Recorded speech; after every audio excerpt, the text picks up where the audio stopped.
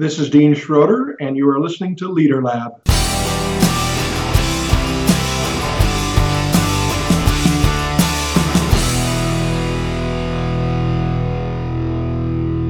So who are you and what do you do? My name is Dean Schroeder. I'm a professor at Valparaiso University. I'm the Herbert and Agnes Schulz professor, if we have to get long-winded about it. And I'm a strategist by training.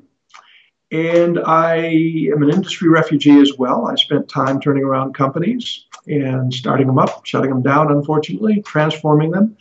Most recently, I've spent a lot of time writing in the area of how to tap all the creativity and ideas of your frontline people to make your company, your organization much more productive and also to enrich the lives of your people.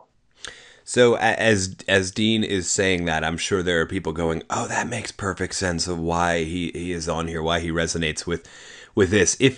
I really enjoyed the new book. So there's a first book from a while ago, which I was telling Dean offline that I am confident that I read. I just don't remember when and where. But the ideas in it were awesome. And then the new book is the idea-driven organization. And what's really cool is I got this on my desk a little bit after my book had come out, and my book deals with this last chapter about how we are awful in organizations at recognizing that ideas come from everywhere, and particularly the ideas on the front line are very valuable, but as they move up this hierarchy, they can get either muted out or kicked out or just ignored entirely. And so that poses this obvious question, well, how do we fix that? And my book's kind of depressing because it ends with, we start with the realization that we have this problem, and then I don't know. And what I love about this is that Alan and Dean together have sort of answered that question. Well, here's how we fix it, at least for the ideas that are on the front line, at least for the systems we can put into place to make sure we capture them. They've got some pretty good ideas about how do we do that. So before any of that, though, so for people who are not familiar with your work or mine, but somehow managed to find this podcast, the core thesis of your book is essentially that there is a real power to innovate that comes from the frontline employees. Tell us a little bit about why that's so powerful. I was taught the traditional myth, which is that the senior leaders know all, and so all great ideas come from them. But you say the frontline employees are equally, if not more important as it comes to ideas. Absolutely, David. It depends upon what we're talking about in ideas. If what we're talking about is in the ideas that can drive an organization forward. We're strong believers in that the strategy, the direction has to come from the top, because the type of information that the leaders at the top of the organization have and the perspective they have is important for setting direction. However, the irony is that 80% of the potential for driving that goal, that vision, that strategy forward actually resides in the frontline people.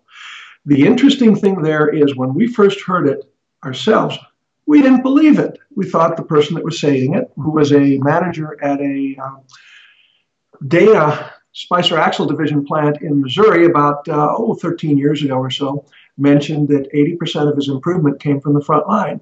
And we thought he was being generous. Then we started thinking about it. We started looking into it and studying it. Think about it for a second, David.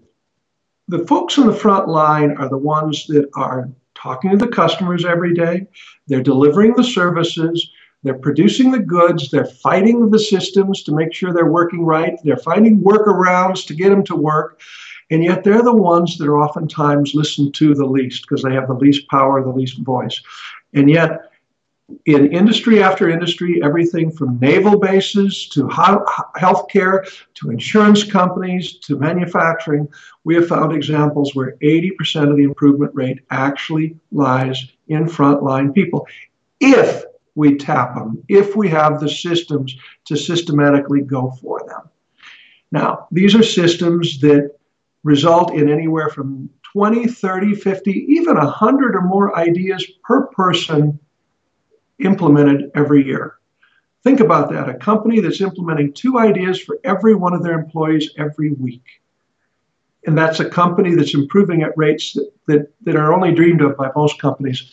And we've been all over the world and studied and looked at and helped these companies. It's a lot of fun. And so I think one of the most interesting things is that one of the trends we're seeing right now that's sort of brought into design thinking is the idea of ethnography and going out and watching your customers in real life, gaining insights, figuring out the sort of where the pain that they don't even know is painful is yet, so that you can iterate and make improvements, and really sort of delight the customer by figuring out where the pain is. The irony to all of this, of course, is that the frontline employees do this every single day as part of their job. It's just a matter of making sure that we do, like you said, sort of that we listen to them, that we have them plugged in, that they're considered. It's a matter of helping them kind of translate what they're seeing into those ideas. And we'll talk about that a lot in a second, because there's some system tweaks that we have to do against those traditional organizations. There's a reason traditional organizations only dream of doing that, and that's because they don't have some of these systems in place. Before then, I actually, and I apologize, I didn't tell you this ahead of time. Before then, let's take a pause, and you talk about this also requires a different perspective from the senior leadership as well. Absolutely. Absolutely. It's really funny. We're brought up in a command and control environment. You think about it, that's sort of what we've been taught to, and that's really industrial age thinking, where we had the capital and the people on the front line had to serve the capital. They had the technologies of the day required people to behave in a certain way. What we've got today is very different technology. Look at what we're doing here. How big an organization do you have behind you, David? I have a picture behind me. That's Exactly. We're operating out of our homes. Sure, we have day jobs and are gainfully employed by large institutions, but at the same time, the real value add, the creativity, the production of the means of wealth today can oftentimes be handled by technologies that are liberation technologies. They're available to everyone. But our organizations haven't necessarily caught up to that. They're still structured in the old format. So how do you turn an organization upside down, and what kind of leaders does it take to be willing to tap all those frontline folks? One of the interesting things that we've found is idea-driven organizations have humble leaders. People at the top of the organization are very humble because they have to be, to think that, hey, I don't know everything, and these guys on the front line and everywhere in our organization. By front line, by the way, I'm talking about doctors when you're talking about medicine. I'm talking about engineers and people in labs. I'm not just talking about our traditional frontline workers putting widgets together. Our front lines today are professional people oftentimes, so it's a broader view of that. For example, in academia, the front line is the professors and the staff working with students every day. But what we find is humility is extremely important, because you have to be humble to listen to other people's ideas. The other thing is, let's think about it. Let's look at the leader of a large company. First of all, they're pretty well paid. They wear the suits. They have the corner office. People defer to them. It's easy for them to think and believe that they know better. And indeed, there's been a lot of research done on power in organizations and in other places, where a lot of times people with more power have a tendency to think they're right more than they are, to consider fewer options, to think they know better than people on the front lines, other people reporting to them. It's normal because that's how they're treated. They get to ride around in the jets. They're treated special. And it's hard to stay humble. And yet what we're finding is the leaders of idea-driven organizations have a level of humility in them that they understand that the big potential is in frontline ideas. And you know what? For most managers, their people can make them look awfully good if they only let them. I totally agree. And I think one of the interesting things is, this is just me thinking as you're talking. I don't know if your research has found this, but do you think there is potentially a correlation between the leaders who can be that humble and who can allow others to help them look good as well? Do you think there's a difference between people who are brought up throughout the organization versus the sort of corporate savior who's brought into the organization in their willingness to engage in these processes? Absolutely. Absolutely. And there's a number of reasons for that. You think about what I hear you saying is sort of backdooring Jim Collins stuff on level 5 leaders. If you look at level 5 leaders, what you describe largely as level 5 leaders. Most level 5 leaders come up through the organization. They don't come in from outside. And we find a very high correlation between what we're finding and what he found in his book, Good to Great, in terms of the best leaders. very high correlation because the people that, first of all, humble people tend not to be charging in on white chargers as the big turnaround CEO savior. Those that you have to dig for those type of people because they're not always the first people that apply for the jobs, because they are humble, but they're also the people that focus on getting the most out of their people. I don't know if you remember, David, back quite a few years ago, there was some very interesting research done by Fred Luthans out of the University of Nebraska. And Fred Luthans found that there's a difference between successful leaders, those that get promoted rapidly, and effective leaders, those that do a good job running their operation. You would think they should be the same thing, but they're not. Our organizations tend to promote people that are the successful leaders, and what they do is they spend more of their time politicking and managing up, whereas the effective leaders spend their time working with their people, building their unit, building the organization. They tend to be humbler. And it takes a very special type of organization to root those people out, to find them and make sure that they're the ones that are promoted. You know, it's funny as you say that, it sort of also reminds me that there's a difference between leaders who can make the stock price of a company move upward temporarily, and leaders who can actually do effective things to move the organization towards more profitability. You would think those two would be related, but oftentimes it's those same politicking people that end up being really good at giving investors confidence, really bad at giving everyone else in the organization confidence. So regardless of homegrown versus sort of brought in to help the organization, there are some things that the organization can do to structure itself to be what you all call an idea-driven organization. What does that look like? What are the common systems and strategies that are in place for idea-driven organizations? Well, there's a couple of elements involved here. And you look at these organizations and you look at their leaders. There's a couple commonalities. First of all, they have very effective frontline idea systems, what we call high-performing idea systems. These are systems where every day they work in an environment where their ideas are captured and decisions are made at the lowest possible level. Okay, this isn't like a suggestion box. This is the antithesis to a suggestion box. Everyone knows suggestion boxes don't work. You know the number one suggestion in suggestion boxes, don't you, David? Can we get rid of the suggestion box?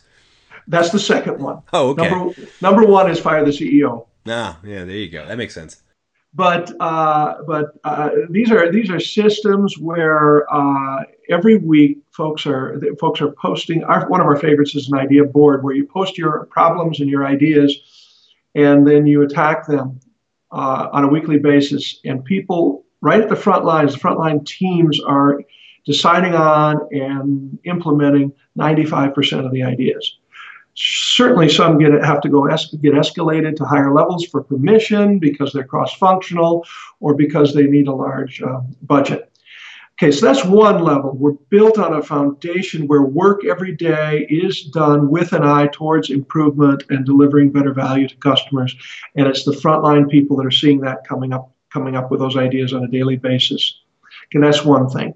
So the daily work is different. It's focused on constantly improving. Okay. The other thing is your goals. You have the organization aligned for this. So, for example, and you as a strategist appreciate this. It's one thing to come up with a strategy at the top of the organization. It's quite another to make sure that strategy is driven forward every day on the front lines. Okay. Now, what this takes is a little more thought than usual. You know, it's one thing for the CEO to get up there and say, our goals are outstanding customer service, keeping our costs low so the customers can, so we're competitive in the marketplace. And now, what does that translate to? Let's think about it. Outstanding customer service means something very different, very tangible at the front line, not just something that you wave your hands at. So what it means is it might mean solving, if you're in a call center, for example, it might be solving the customer's problems with their first person that answers the phone. So they don't get bounced around or have to call back or other things. It could even be And this is an interesting one for you. In one company I ran into that was doing a very good job, known for their service, what they were doing is their goal, their metric for the front line was have the number of calls for service. This is a company with a net promoter score in the high 80s. These guys were good. These guys were good, known for their customer service. But their goal was to cut the number of calls they received in half. Now, why? Why? That's because what that meant is there was a software house, custom software house. That meant that their training was better. That means their documentation was better. That meant that the software was more self-explanatory. So what they did is they took one step further back, and everyone's ideas in every area then focused on very tangible things that they could do to improve those core drivers of the reason people called. Let's face it, David, why do people call a company? It's not to say happy birthday or not to say we love your product. It's because they've got a question that needs to be answered. And what that means is, why do they have the question to be answered? Didn't we get it out there in front of them in an efficient manner? And it's a totally different system to put in place than just putting frequently asked questions on a website somewhere. Absolutely, absolutely. It's totally building it in. But you see, that's part of that alignment with your strategic goals at the top. But down at the bottom, they've got to be stated in ways that people can act on with their ideas. Yeah. What I love about this too is that this is something, the beautiful thing about the ideas in the book, the ideas in the idea-driven organization, kind of a fun sentence, is that this is something that when you're doing the strategic planning, strategic thinking, when you're doing this sort of constant cycle about thinking about your organization, its goals, how to align different things, you can put this into place. See, a lot of the things that I feel like happen when you talk about companies that do a great job gathering ideas and they're highly innovative companies, etc., it's too easy to just go, oh, but they were like that from the beginning. They were like that always. It's part of their corporate DNA, and we supposedly have a different corporate DNA, and therefore we can't do it. Which now there sort of is something to ideas that get started, processes that get started as a founder sticking better. But a lot of these things are systems that can be put in place after the fact, can be put in place alongside the normal strategic planning. Absolutely, absolutely, and that's what happens all the time. Our favorite examples are exactly that. Companies that were struggling, that adopted these type of systems, and you could just see them take off. Now it takes a while before it becomes part of the DNA, because old habits are hard to break. But culture doesn't have culture. The culture you have is the culture you deserve.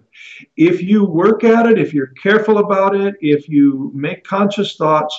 If you want a frontline, idea-driven, customer-focused culture, you have your policies, your procedures, your practices, your rewards, all aligned for that. If you're looking for maximizing shareholder wealth in the short term, focusing on cost-benefit analysis for quick hits, that's the culture you get. You get a very short-term culture. And we get the culture we deserve. Right, we do. We get the culture we deserve. And truthfully, this is that question about strategy versus culture, etc. Both of them are changeable. And the beautiful thing is there's a process that we can use to change that. Some of those ideas are laid out in the idea-driven organization. It's not easy, but it's totally worth it. So if you want to figure out how to do that, check out the idea-driven organization, unlocking the power of ideas from the bottom up. Dean, if it's okay, I'd like to switch a bit from the book to you and ask you a couple questions. Sure. What are you reading right now? What I'm doing right now is I'm rereading a couple of classics because they're tied into my coursework and I never get tired of them. One of them is Daniel Pink's Drive on motivating people. It's one of the best interpretations of how to motivate modern workers in intrinsic versus extrinsic fashion. The nice thing about Pink's work is he's not a scientist, he's not an academic, but he does a great deal of work pulling it all together. So it works well with my executive MBAs who are practical business people, middle managers, and it also works well with my regular students. So that's one of the things I'm reading now, and I'm also going back to John Cotter's Leading Change. The classics all are always worth revisiting every once in a while. Yeah, and I think, to be honest, sometimes the classics are the books that weren't visited too often the first time, right? It's summarized in some other larger textbook, therefore that means we've read Leading Change. But no, I'm right there with you. It's both books are books worth revisiting. Even actually, Leading Change, I know, has a much shorter version of it, a story with some penguins that teaches the model. Still not worth it. The actual book itself, as thick as it is totally worth revisiting over and over again. So that's quite awesome. It makes me wonder, though, why you're, in addition to just your management classes, why you're revisiting some of that stuff. What's next for you? What's on the horizon? Got two projects going on right now. One is extending the idea-driven organization to government. And Alan and I wrote a book with a former graduate student of ours who's in Sweden, book for the Swedish market. There's a lot of idiosyncratic reasons we did that. We were over there a couple months ago, and because they picked up the Swedish, a number of government agencies over there picked up the Swedish book, including the Defense Department and the Internal Revenue Department of Sweden are using our ideas. And so we had to go over there and see how they were using it. But that's a minor book. The next one I personally have going is basically started out with the title Stuck in the Middle. Most business books sort of are written for the CEO or entrepreneur. Assume you have the power to change strategy, to hire and fire. You've got the budgets. Most of us are in the middle. So what I'm doing is interviewing outstanding middle managers from all over the world. These are middle managers who have accomplished amazing tasks, but are also the type of people that you want working for you, you want to be working for, or you want working with you. And finding out what it takes to excel as a middle manager in today's world. And that's a fun project that I've got going next. Yeah, I especially if you're a middle manager in government, right? They lump the two together. And by the way, I think we would need an idea-driven government on our side of the pond in order to get some of those things put in. But that means there is work to be done. There is a message that continues to spread. So one best way to check out that message, check out the idea-driven organization. Dean, thank you so much for joining us inside the Leader Lab. Thank you, David. It's been a pleasure to be with you.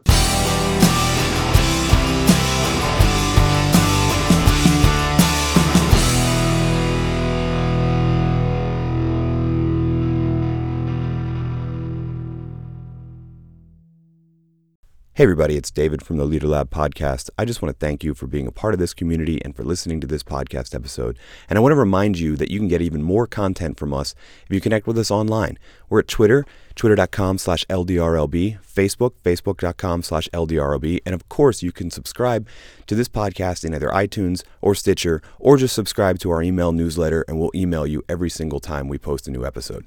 Thanks so much for being a part of the community. Look forward to giving you even more great content.